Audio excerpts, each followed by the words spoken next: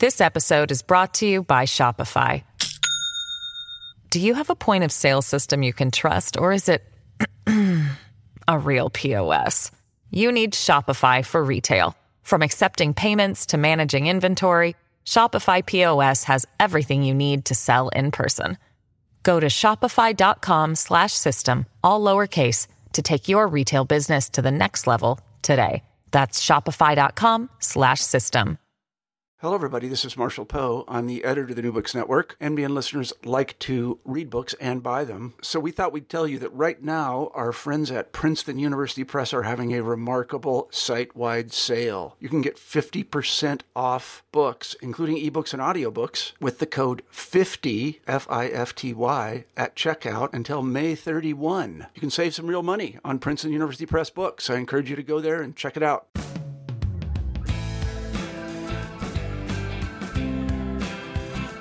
Welcome to New Books in New York City History, a podcast series presented by the Gotham Center for New York City History for the New Books Network. My name is Taisha Maddox, and I'm an assistant professor at Fordham University in the Department of African and African American Studies, and I'm currently a postdoctoral fellow at Rutgers University. And today I'll be speaking with Dr. Jesse Hoffnung-Garskoff, who is an associate chair and professor of history and American culture at the University of Michigan. And we'll be talking about his new book, Racial Migration, New York City and the Revolutionary Politics of the Spanish Caribbean, published in 2019 by Princeton University Press.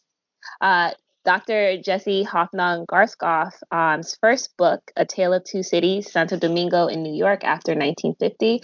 He also has many numerous articles out, and his research areas include transnational migrations, music, race, and ethnicity.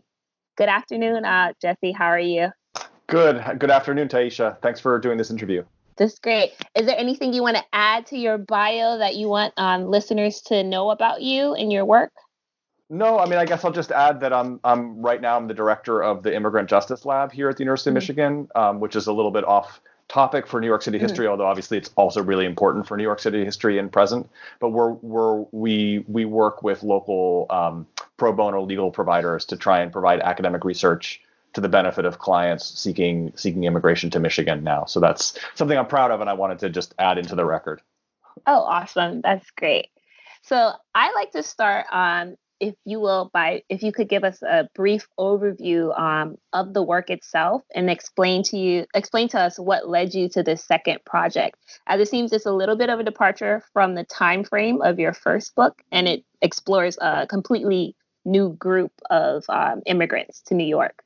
Right. What's similar between the two projects, I think, is that they're both about New York City. They're both about people who emigrated to New York City from the Spanish-speaking Caribbean.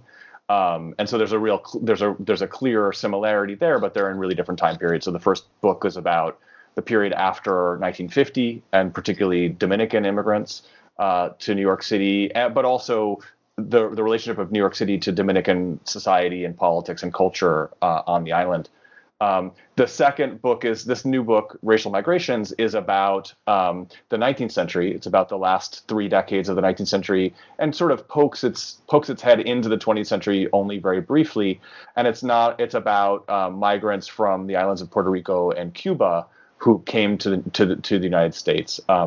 Both books are similar in the sense that they take New York City history as a possibility, the possibility that New York City history and the experience of migration to New York City might not just be a chapter in the broader narrative of U.S. immigration history, but might actually be a chapter in the narrative that we can tell about the histories of the islands of the Caribbean.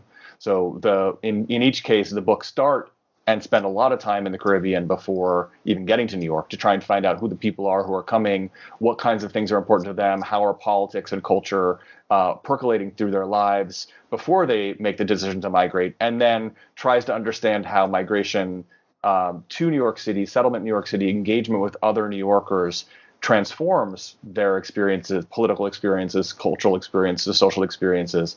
But then both books end, and this is true of Racial Migrations too, back on the islands, trying to think about what the longer term consequences are for the politics and culture of the islands of having had this migrant experience abroad. So the new book is really It's about these 19th century migrants, and the key analytic is the central figures in the book are all people of African descent or partial African descent from the islands of Puerto Rico and Cuba. And the key analytic is, what does the experience of migrating while Black, or in some cases migrating possibly never having considered yourself Black, but seeming Black to people in the United States, what influence does that have, particularly on the ways that this group of people practice politics and assert themselves as intellectuals, and where the payoff is for this group. And it's a group of people, some of whom some of your readers may know them, but some may not, that include Rafael Serra, Juan Bonilla, Sotero Figueroa, Pachín Marín, and others. The payoff is that they end up being very important in the story of the rise to leadership of José Martí, who was also a New Yorker, although he was not of African descent. And so the payoff is, how does their experience as people born in the 1850s in these Caribbean islands, which were still places where slavery was a dominant economic and social system, and where Spanish colonialism was the governing system. How do people of African descent become intellectuals? How do they become migrants? And then what is the experience of migrating to the United States due to their political choices, particularly the choice to align themselves with José Martí? Mm-hmm. Absolutely. That's great. Thank you so much.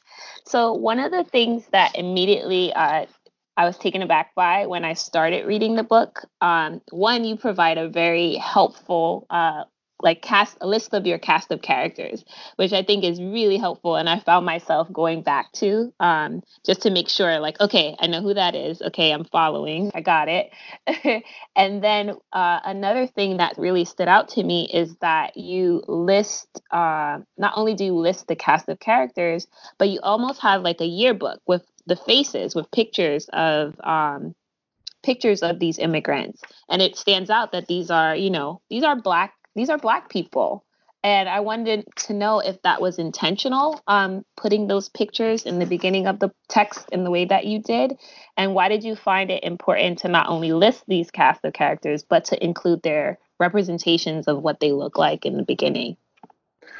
Yeah, those are wonderful questions. So, I mean, the cast of characters, I think all the questions are sort of interrelated. One of the things that I discovered as I got into this book is that I had these broad questions, but there was this unusual opportunity that I found, which is that there was a very specific group of people who had provided me with the documentary evidence during their lives to tell a story that was really personal, that was really about individual lives being lived in these contexts that I knew so much about. And I made the decision at some point that telling the stories of a handful of individual lives, and I'm not the first person to do this, but it's unusual to be able to do it in the context of Afro-Caribbean people. Telling a handful, especially in this period, I think, too. Yes, especially in this period, a handful of individual lives that can be represented both by documents that were created by states or by the church, but also represented in people's own words because they were literate and articulate and had access to the printing press, was an unusual thing to do, and that I wanted to try and do it in a way that would be engaging and narratively compelling. But that was an incredibly complex thing to ask people to read. And so the cast of characters is both to emphasize that characters are the center of the story, and to really, you can provide an introduction that would be an introduction about what historians should rethink about the way that we talk about things, or that would be about historiography or what people have gotten right or wrong in the past. But I really wanted to start with giving a reader the sense of what's coming. What's coming are these people, and these people, even in a brief sketch of them that you put in that cast of characters, you start to see how rich the community they created was, but also how sort of incredible and unusual they are, not because they were unusual at their time, but because they're unusual. It's unusual that their stories would come down to us. I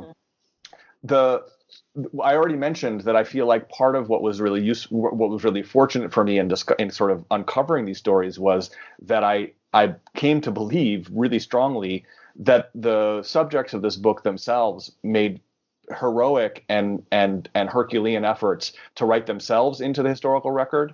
That is one of the main dynamics that I continually come across.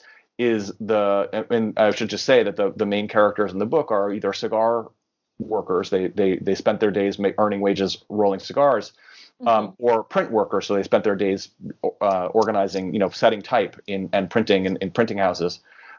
They made, and also midwives, women who did the work of helping other women to bear children, but also all kinds of other primary care and community-based care. They made heroic efforts to make sure that their own stories were going to be recorded, and particularly going to be recorded in ways that wouldn't be easily erased. So they spent a lot of effort and time on writing stories about each other, publishing stories about each other, and putting into the printed record things that they felt historians needed to know. And one really wonderful example of that is that at the last thing that Rafael Serra does, really, as an intellectual in New York before going back to be one of the most successful black politicians in Cuba in the early 20th century, is that he publishes a book with most of those images that you mentioned. And he's the one who lines them up as almost like a yearbook. And he gets these really wonderful, very clear, gorgeous images of these beautiful people. And they are self-representations, right? These are people who made the choice to spend some money to go to have a formal seating in front of a photographer. That doesn't mean that those self-representations aren't restricted and limited by the expectations of the society around them. But it felt to me honest and reflective of the sources I was finding, that this was a set of pictures that the people who I was writing about would want to be included and upfront in this book. And I also found myself looking at the pictures a lot, because as I was imagining the things that I was finding out about the people in those photographs, I kept returning to them to remind myself what these people looked like, to try and just imagine what their experience was in the spaces that I was finding them. So in the text, and even just now in our conversation, you mentioned that you wanted this work to read more as a microhistory, of course, more like a novel than a standard or a conventional history text. And I wanted to know why that approach was important for you. Why was it important for you to tell these narratives? And in what ways were you able to construct the narratives? You mentioned Sarah taking the pictures and documenting the history. But can you talk a little bit more about your sources and maybe some of the surprising or even limiting issues that you found in doing this archival research and putting it all together? Yeah. So, I mean, the choice to write it in this way is partly, a choice that's about trying to take on a writing challenge and see if you can make it work. Yeah.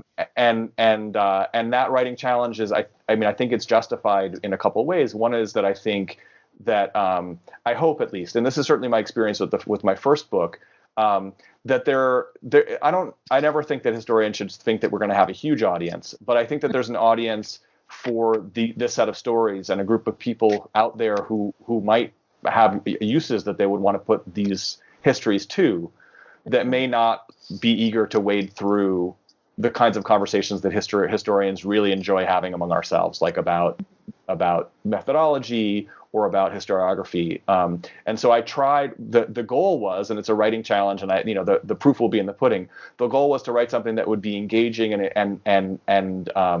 and draw people in from outside the historical profession, or maybe students who aren't as interested in the arcane details, while still satisfying you all, the professional historians, who know what the arguments are. And hopefully you'll see that the way I tell the story communicates something about the arguments, or satisfies the desire for precision, or for scholarly, following the scholarly rules. So that was the writing challenge that I wanted to set up, and I hope that it's been successful. It's obviously really hard to tell from this vantage point.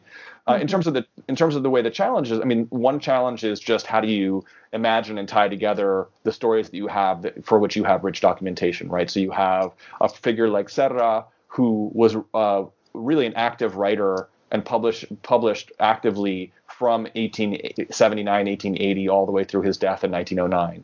And so just assembling, it's challenging but doable to assemble sort of an informal collected works and read your way through. And he left all kinds of clues about what he was thinking about and what he was feeling. And the same thing is true about Sotero Figueroa.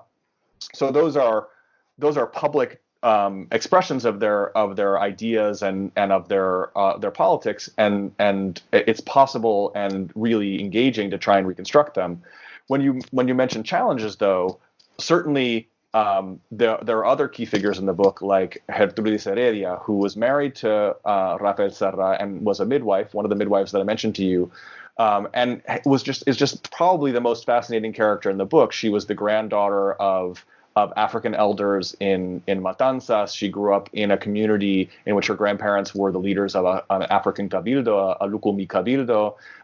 She became one of the first Black women to graduate from the University of Havana's midwifery certification program, and then she became a community leader in New York, and she was the president of vice president of all of the women's organizations created by migrants of color from Cuba. And yet, because she was not she was literate, but she was not writing. I haven't found no instance of her writing in her own voice. There's just way less there's way less to write about and to find about her. And so the challenge has been how to really represent through storytelling and through creative reconstruction the audacious projects imagined by Black and brown men from the Spanish-speaking Caribbean in this period, while recognizing that many of those projects made invisible or silenced the active participation of Black and brown women, and trying not to reproduce that by simply going with the best material. So I tried to force myself, but I did face challenges to, if not find equal or a totally balanced presentation, to really find ways to get into the stories of the women in these communities who were evidently, to me, equally important in creating the community and in imagining the politics. But if you just followed the printed record, would be almost totally invisible. Mm-hmm. Yeah, definitely women. I was going to ask you, that's a question that was going to come up. In what ways were women influential or present in these historiographies?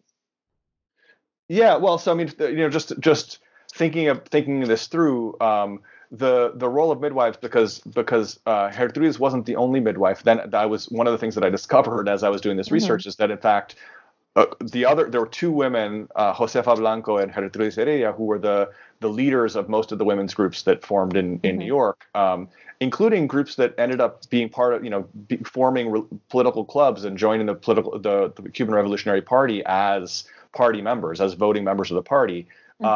They were both midwives, and I thought that can't be a coincidence. Yeah. But then one of the real questions that I'm trying to pose in especially in the middle chapters of the book, what are the kinds of communities that migrants create to contend with the issues that they face as migrants of color, right? So if we understand that migrating while Black produces some kinds of challenges that all migrants face, but also some additional challenges if you're moving into a space of racial domination that's not necessarily familiar. You have to figure out where to eat, where you can rent a house, where you can find work, whom you can marry, what kinds of spaces you can move through, and you want to do that while avoiding indignity, but also possibly while avoiding violence, and depending on what society you're in. And so in the chapters where I'm trying to ask that question, how do people find housing? How do they find other things? What I came to was, well, actually, you need to figure out how to give birth to children.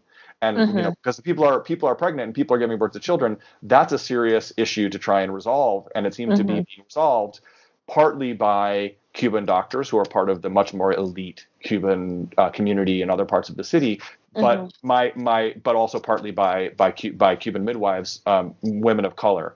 And so trying to think that backwards and think, well, of course, it doesn't seem that surprising that women would be elected to certain leadership positions if they're already involved in helping to resolve some of the most important and urgent issues in the everyday lives of migrant communities. Who helps women who are in labor, who attends to women's health and to children's health.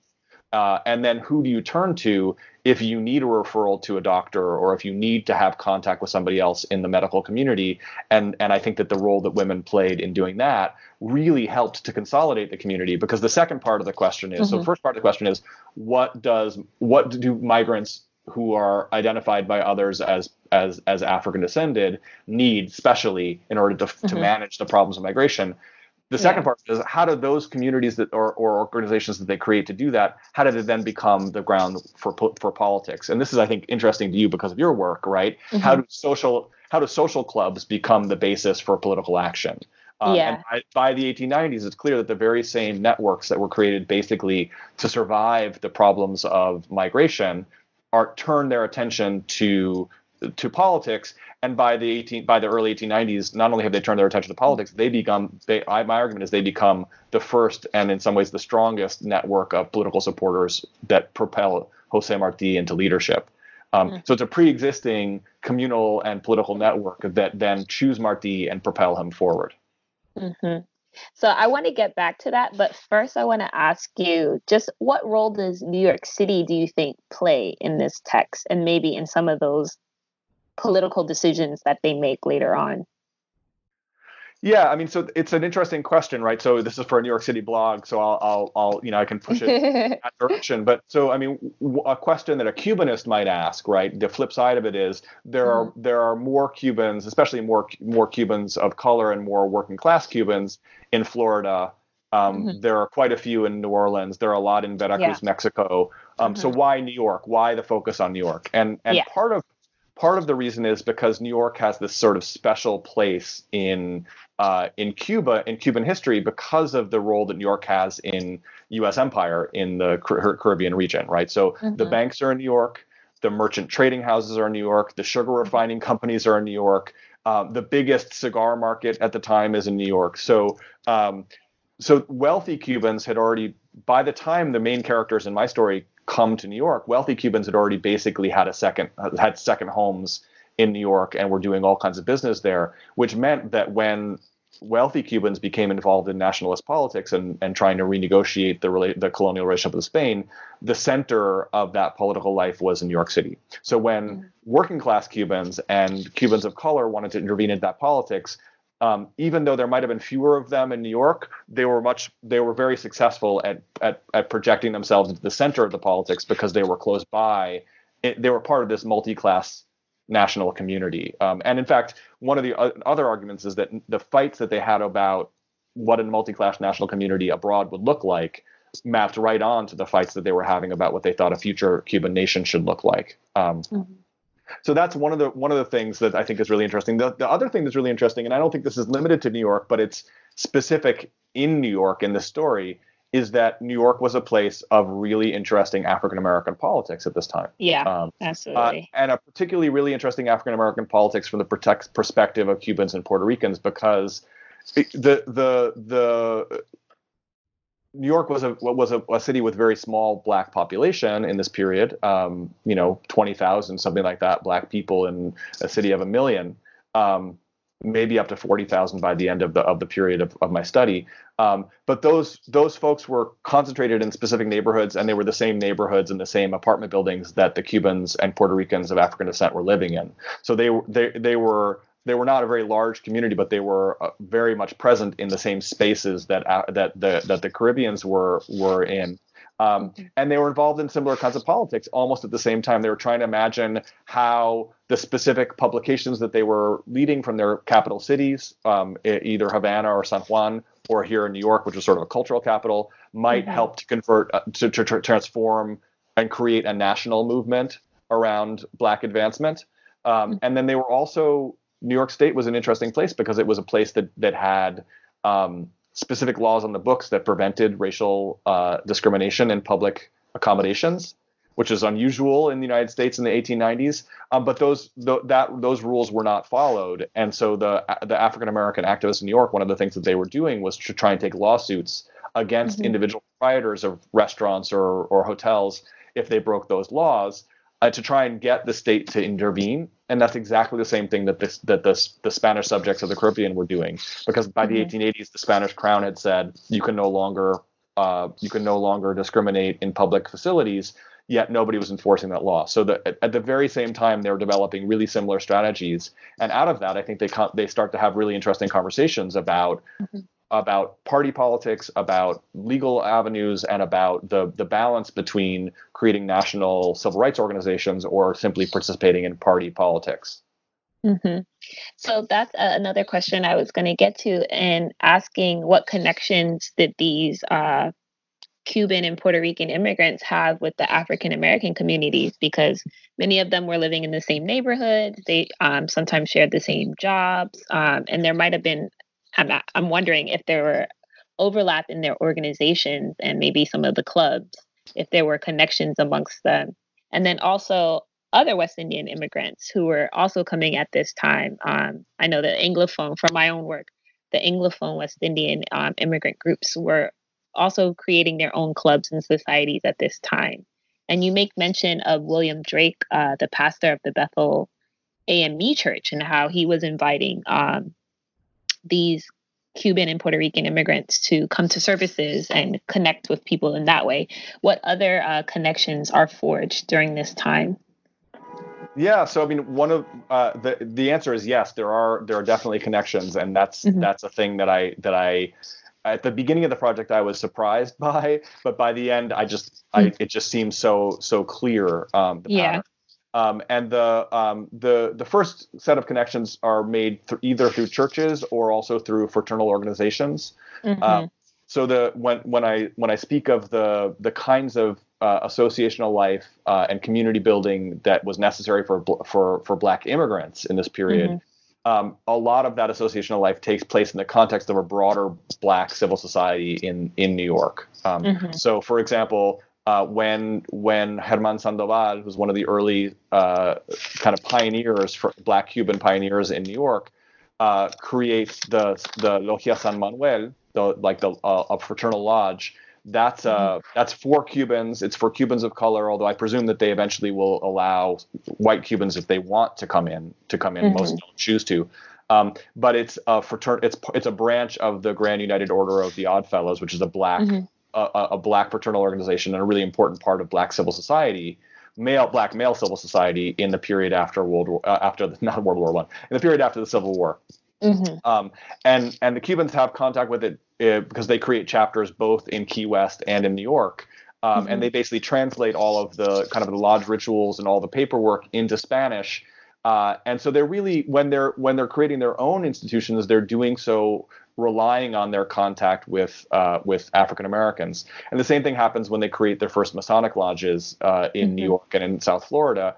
And here again, the chicken and the egg question is really important, right? Is it that they have contact in these social in these associational contexts and fraternal orders, and then they build social contacts out of them, or do they have the social contacts first? And my conclusion about the Masonic lodge that gets created in 1880 in New York by Black Cubans and eventually for Black Cubans and Puerto Ricans is that many of the people who created that lodge already had substantial ties, personal ties to African Americans. They were married to African American women, so they had African American male brothers-in-law. Sometimes they were living in mixed apartments with African Americans.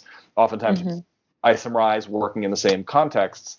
And so there's a way in which when they create a Spanish-speaking Prince Hall Lodge, Prince Hall being the Grand Lodge for African American Masons, they do it relying on the resources that they have from their relationships with African Americans, but they also are gesturing that they want to be not just African Americans, that they have something particular that they want to do with only Spanish speakers. They want to create a space that's both that both overlaps with Black civil society, but also is their own in a certain way. Those two spaces, the two lodges, are really key examples for me of the community building that precedes the politics of the 1880s and 1890s. So and then as that politics develops, the contact between Black African American newspaper editors and Black Cuban newspaper editors who are working within a few blocks of each other in New York is extensive, and you can see that they're translating for Cuban audiences pieces that they pick up from the black press in the United States. And by the same token, some of the Cubans start to send information about what's happening both in the Cuban community in New York, but also in Cuba itself, to the black press in the United States. So they early on, as migrants, start to see themselves as go-betweens between national community, between diasporic communities, and see the printing press and the distribution of newspapers as a way of doing that. And I actually think that's one of the reasons why they invest so much money in taking photographs and then creating reliable plates that can be used to print them in a high quality way. Because once you have those photographs and plates, it's much easier to suggest to a newspaper editor, hey, I've written this sketch about this important man of color from Cuba, and here's a great image of him. Would you include it? And you see this in their personal correspondence, that the editors are saying, I'm working on a book or a series about important African-American intellectuals. I understand that there are some in Cuba too. Would you be willing to contribute something? And would you be willing to lend me a photograph of this person that I know of? And they're kind of passing that information back and forth. This episode is brought to you by Shopify. Do you have a point of sale system you can trust, or is it a real POS? You need Shopify for retail. From accepting payments to managing inventory, Shopify POS has everything you need to sell in person. Go to shopify.com/system, all lowercase, to take your retail business to the next level today. That's shopify.com/system. So a question that I often get, and I'm going to pose it to you, I'm sure you've gotten it before, is when writing about these Black immigrants in this period, people are very surprised about how mobile they are. And when we look at your cast of characters, some of them are moving from Havana to, you mentioned Key West, to New York, to Cologne, and then you even mentioned Venezuela. So how are they allowed this mobility? You coined the term, you mentioned it in the book and just now, migrating while Black, and then also migrating while colored. And what do you mean by that? And what are the implications of that? Well, so for the first question, I think that it's really interesting, and I also get these questions. People are surprised also that the characters in my book can just show up at a courthouse and say, "I want to be a U.S. citizen," and the judge says, "Oh, okay," and then like 2 weeks later they're voting in a federal election, right? Yeah. So that seems really surprising, and I think that there are a couple ways of attacking this. One way of attacking it is to think that our current mode of extreme hostility to the mobility of people is something that has evolved significantly since then. Though I should say that this is directly in the middle of the period when especially Chinese immigrants are in the crosshairs. So it's not that there weren't racialized restrictions on mobility in this period.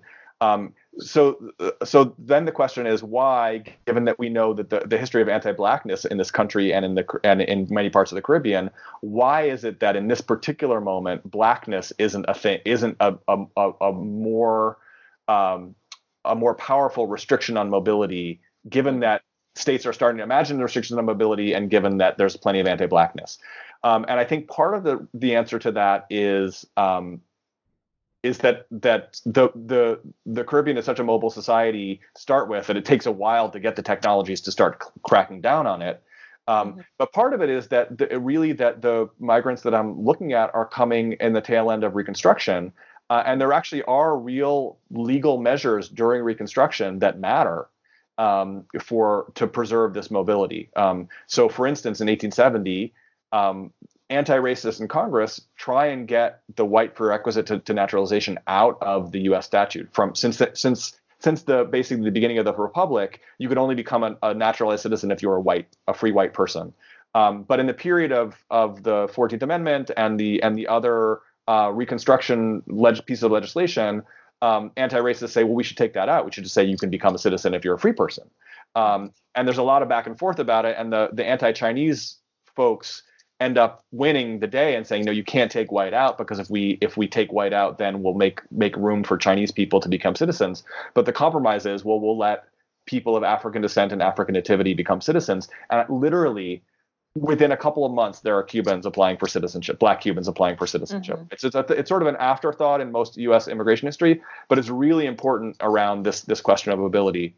And the other thing is to recognize what I think and what Lara Putnam I think has written about really beautifully and powerfully is just how dramatically the 1924 immigration legislation cut off mobility for Black migrants. Yeah. And not just that piece of legislation, but all of the nationalist immigration reforms of the 1920s and the 1930s really, really struck a devastating blow to a migrant world that was really active and in which Blackness did not preclude mobility. In the greater Caribbean, that there's all the Latin American societies that border the Caribbean as well as the United States. It just wasn't the case in the 1890s and the early 20th century that there was that kind of restriction based on Blackness. I think there was a second part of the question. I'm forgetting it now. I asked, sorry, I already moved down. I asked the term that you phrased, migrating while Black. Right. What were some of the implications? But I think you answered that pretty well. Sure. And then another question I had, I wanted to get to these organizations, to the La Lingua, to talk about it a little bit. Can you explain the differences? Because a lot of these terms come up, the Masonic Lodge, the Cabildo de Nación, Mutual Aid Society, Society de Color. What are the differences in these organizations, and were there some overlaps? What were their goals? Right. So formally, you've listed a bunch of different things. Formally, organizational life or associational life for Black and brown people in the Spanish Caribbean, there were kind of a couple of traditional ways of doing that up until the late 19th century. One was a Cabildo de Nación, which was actually permission to be ethnically African. It was they were state permitted. They were licensed, and they were usually created by African-born people who had become free, which is a whole interesting story of its own.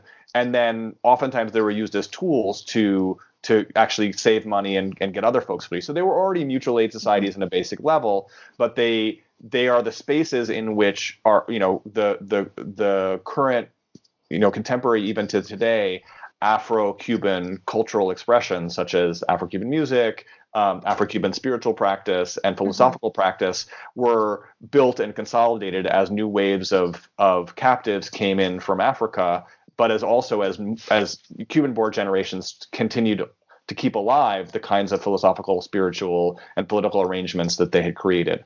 So that's a Cabildo de Nación. There are also religious confraternities. I don't really focus on those very much in the colonial period. And then by the end of the 19th century, especially in Cuba, there's a lot of pressure on Black communities to give up Africanness. And at the same time, there's a promise from some of the leading political parties as well as from the colonial government that there may be some space eventually for Black political participation in and citizenship, and whether that's citizenship in as Spanish citizens or whether that's citizenship as Cuban citizens in an independent Cuba, it is still very much up in the air. In fact, it's not really safe to talk about an independent Cuba, but there is this promise, and that promise creates a situation in which the government encourages Black organizers to create these new kinds of clubs, sociedades de color, or colored societies. And they tend to be urban workers, relatively well off compared to the majority of the rural, formerly enslaved people who are working still cutting sugarcane. They're urban, they're craftspeople, and they organize social clubs, which are places where you can have dances, where you can. So those sociedades de color are the spaces of an emerging Black civil rights movement in the late 19th century, as well as the first or the largest boom in Black periodicals. So newspapers oftentimes those clubs will have a newspaper affiliated with them, and they'll oftentimes also have a school, because one of the big civil rights projects of that generation, the generation that came of age right around the end of slavery. So slavery is the law that is going to abolish slavery in Cuba is passed in 1880, and then it's finally enacted by the end of 1886. In that period, the generation of civil rights activists, they really are advocating for free and universal education. And in the meantime, they use their clubs to raise money to be able to provide free education to students who can't afford, who don't have access to public education and can't afford private education. So that's a lot of the folks who come to New York and then create the movement in New York are veterans of that project. They've both been involved in the clubs, in the civil rights politics, and also in the publications. Now, you asked about Masonic lodges. So Masonic lodges are all male. They are secret. They have a significant element of sort of ritual within them, and that's secret. So there's initiation. There's secret knowledge that's passed only on to initiates, which actually is not so different from the cabildos, but the content is different. It's not necessarily African content. We actually don't know all of the content. And in the Cuban context, there are some Masonic lodges that are mixed race, and there are some that are not. But all of them are run by white Cubans, right? So there might be some where the white Cubans are relatively open to accepting black Cubans in, and there are others that are not, but they're all mostly run by white Cubans. And so one of the interesting things that happens is that the black Cubans in New York, and then also in South Florida, they sometimes participate in those mixed race social institutions for Cubans, but they also sometimes create their own Masonic lodges. Was there another kind of? And then the La Lingua, is it a convergence of all of these together, right, or are they creating something new? Yeah. So La Liga, it's created in at the end of the 1880s in New York, and I think it's very similar in many ways to the Sociedades de Color on the island. It has a project of education. It does offer a free school. It's about it really is dedicated to a project of social uplift. It's a little bit different because the aspirations of the people who create it are higher at that point. So it's not about basic education for people who are illiterate, which is the way a lot of the clubs are really operating in Cuba, but it's about actually trying to find resources, intellectual resources, and training to promote men of color, as they described it themselves, from Cuba and Puerto Rico into the professions that they're not represented in. So it's taking people who are probably craftsmen but have a relatively high level of basic education and trying to help them to think about how to become journalists, intellectuals, and other professions, teachers and other professions. The other thing that the La Liga does, which is unusual from with respect to what's going on the island, is that it becomes a center for political organizing. And I think actually even in the name, it sort of is hinting at an idea that this is going to be the case, because at the very same time La Liga is formed, the New York African Americans are creating something that they call the Afro-American League, which is going to be a national civil rights organization that's going to work to help organize and put pressure on political parties. And so I think La Liga is in some ways parallel to that. And the idea is there'll be lots of these clubs all around. There'll be one in Key West and several in Cuba, and they'll all dedicate themselves to promoting Black leadership in a kind of a new way by training Black men to have the skills to be leaders, but also by promoting by being unified and promoting putting a unified face towards the political class. The other thing that becomes really unusual about La Liga is that Serra, when he creates it, he recruits Jose Marti to be a supporter of the project, and out of that develops a really unusual relationship. The La Liga ends up actually becoming a political club in all but name that supports the early efforts of Jose Marti to assert himself as the leader of the independence movement abroad. You had to follow up the question. Yeah, so I was going to say, La Liga, were there spaces for women to be involved in that organization? And then were there, I guess, maybe like branches or connections with, like you mentioned in Key West, like organizations also forming around the same time in Key West? Yeah, so yes, so there are spaces for women to be involved, but I think, as I mentioned before, they're not always inscribed in the public record. Right. So the founders are thought of as being men. And that's one of the other reasons why I like those photographs at the beginning of the book. despite the fact that the founders are shown as being men, the members are represented as men and women. There's this wonderful sort of photo montage of the ladies of La Liga. And as I worked more and more into the project, I realized actually I knew who these women were, and I could find out lots about them. And so there are clearly spaces for women to be there. And in fact, by the end of the project, I feel like even the times when it's supposed to be only men, there probably were women and children in these spaces always. And that the idea of the formal division of private and public sphere is something that works really well on paper, but that in actual life and practice wasn't going on. That I think sometimes at political meetings where only men are listed as participants, I'm pretty sure there are women there too. It doesn't usually happen. It actually may happen the other way around. When there are women's groups meetings, there may be men there too. But for the most part, it's about having the disciplined imagination to recognize the clues that suggest that in fact, well beyond what is indicated on paper, women are present. And it actually corresponds really well with Elsa Barkley Brown's argument about women in African American politics at this point, that there's a kind of a public facing African American politics that face towards white folks that is overwhelmingly male in the way that it represents Black politics, but that in the conversations that Black folks are having among themselves around politics, conventions, meetings, women are active, vocal participants, and really necessary for the democratic for the democratic functioning of those organizations. I think something similar is going on at La Liga. And then, so you mentioned a little bit earlier, and I want to go back to it, that it's in the 1890s that we see this turn to politics. What's happening in this period? We know, but I'd like you to express it more. What's happening in this period that we see this change?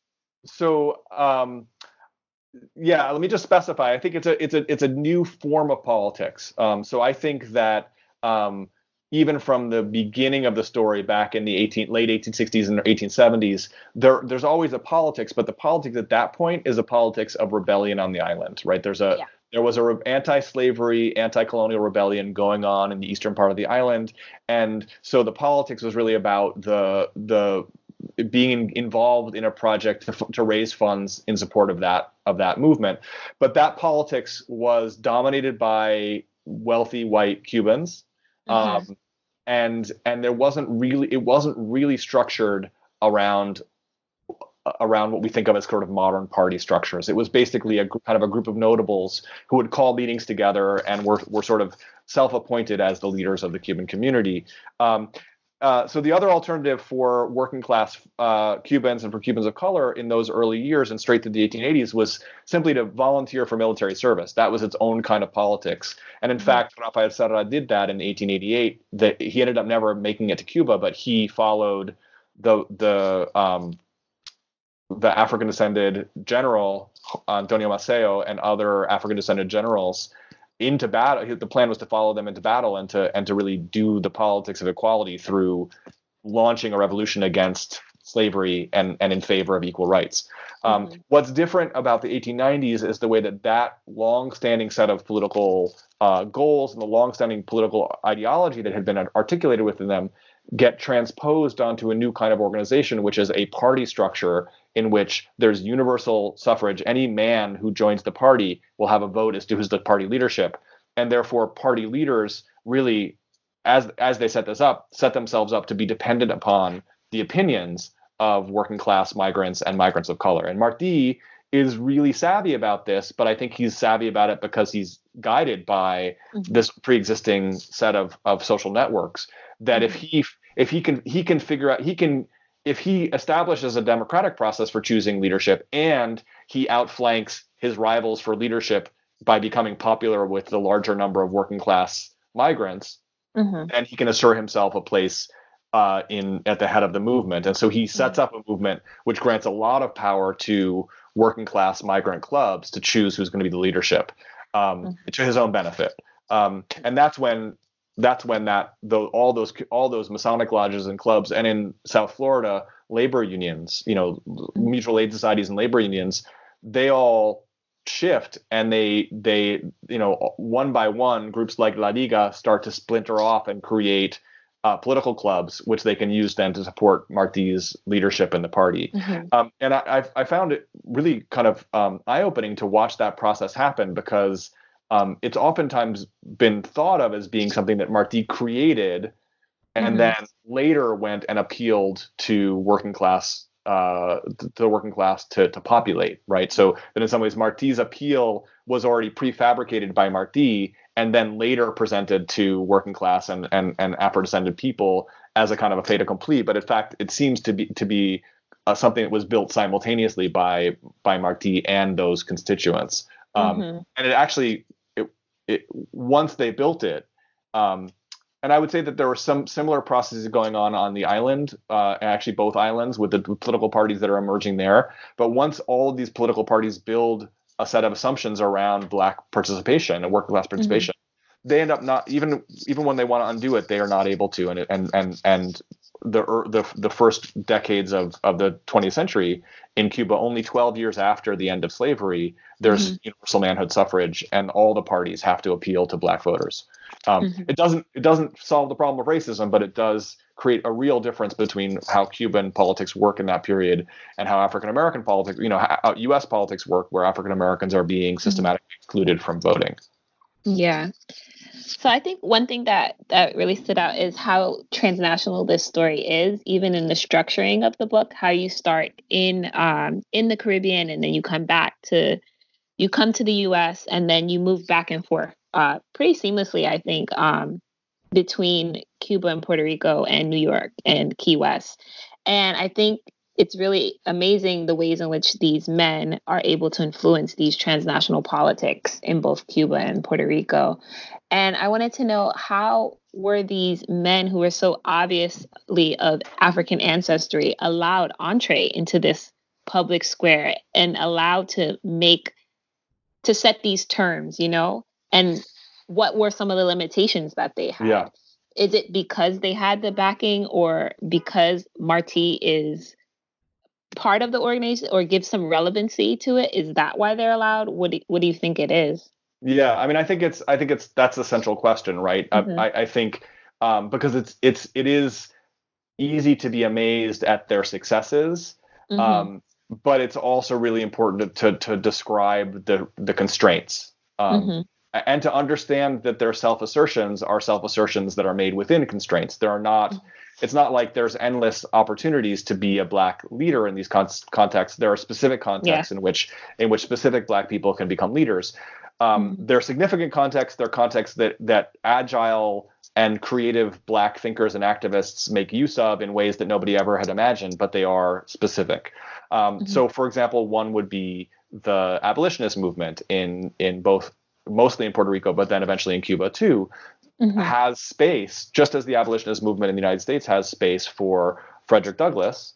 The abolitionist movements in those places have space for particular, for both comrades, but also examples of Black masculinity that are non-threatening, right? So that on the one hand, they want people who can show that the perfectibility of Black men and the ability to attain education and to participate in politics, because that's congenial to the politics that they're trying to convince everyone else of.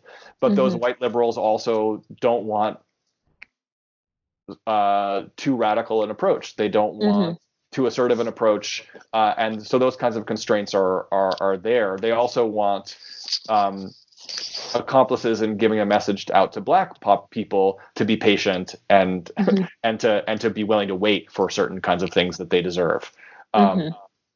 They also really sounds familiar, right? Of course, and of course, normative sexuality is a huge part of this. And we could, I think that this is another place where African American, the really good work in African American studies, particularly in African American women's history around respectability politics and dissimulation, are really useful here, right? That is, all respectability politics are not exactly the same, and there's lots of local context, but it's clearly true that if you want to take the limited space that there is available to be a representative of the class of color, and you want to put yourself forward as a dignified and honorable Black male citizen, you have to buy into civilization, all kinds of civilizational logics that you may or may not believe, right? You may enjoy African music. You may Afro-Cuban music. You may love to dance, but you can't necessarily say that out loud.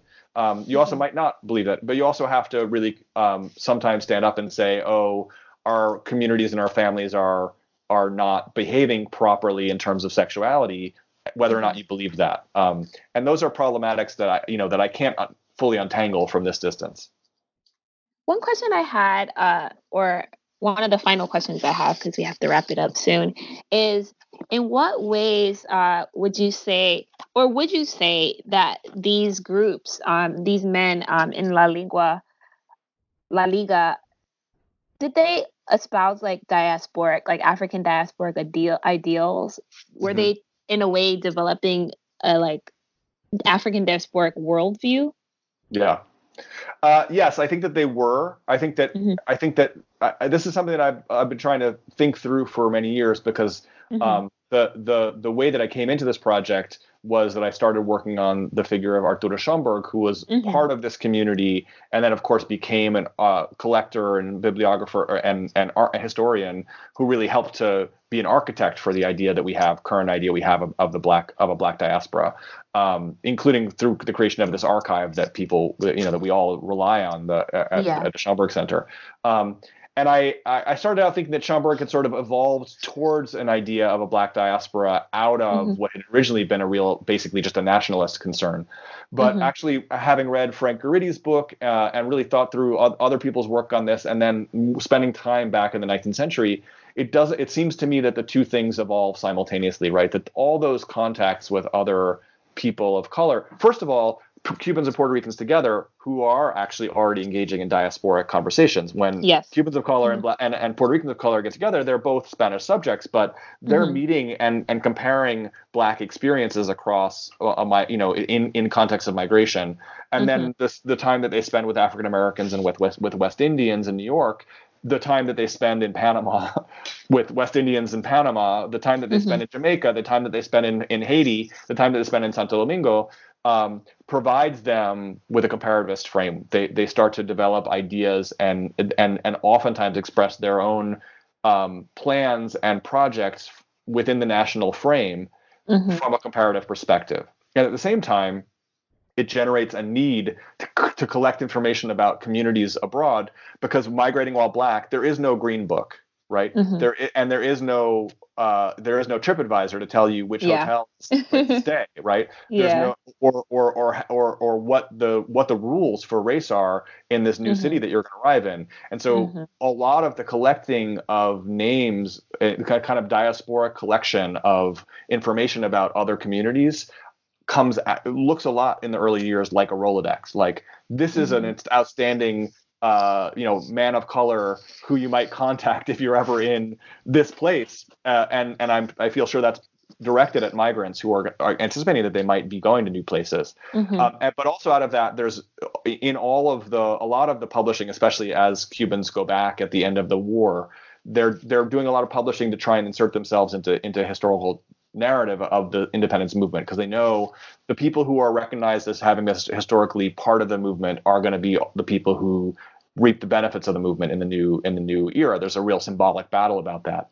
And they almost always at the same time take the opportunity to point out that it's not just Black Cubans contributing to Cuba, but in fact that they have a diasporic perspective, which is to say we also need to highlight the fact that there are really important African Americans who are contributing to the political life of the United States, and that there are Black Frenchmen who are contributing to the greatness of France, and that Venezuela and Puerto Rico and Mexico and Brazil all have leading Black figures, both to make an argument that globally Blackness is part of modernity and civilization, but also I think because they believe that their the individual and national projects of equality depend on an international movement for equality.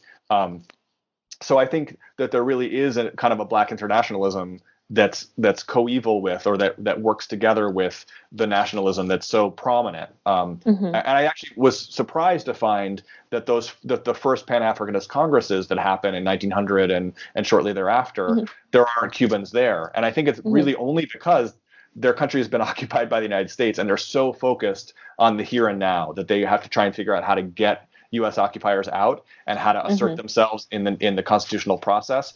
And so there's this kind of like really interesting gap right at the beginning of those interesting Pan-Africanist and diasporic institutional framings where Cubans are relatively absent, but wouldn't have been 10 years before and won't be 10 years after. Yeah, absolutely. That's great. I really enjoyed this conversation so much. And I guess the final question I have is what do you want readers to take away from this text in reading it? What do you want us to learn from this? Or what's the major takeaway for well, us? I mean, obviously, I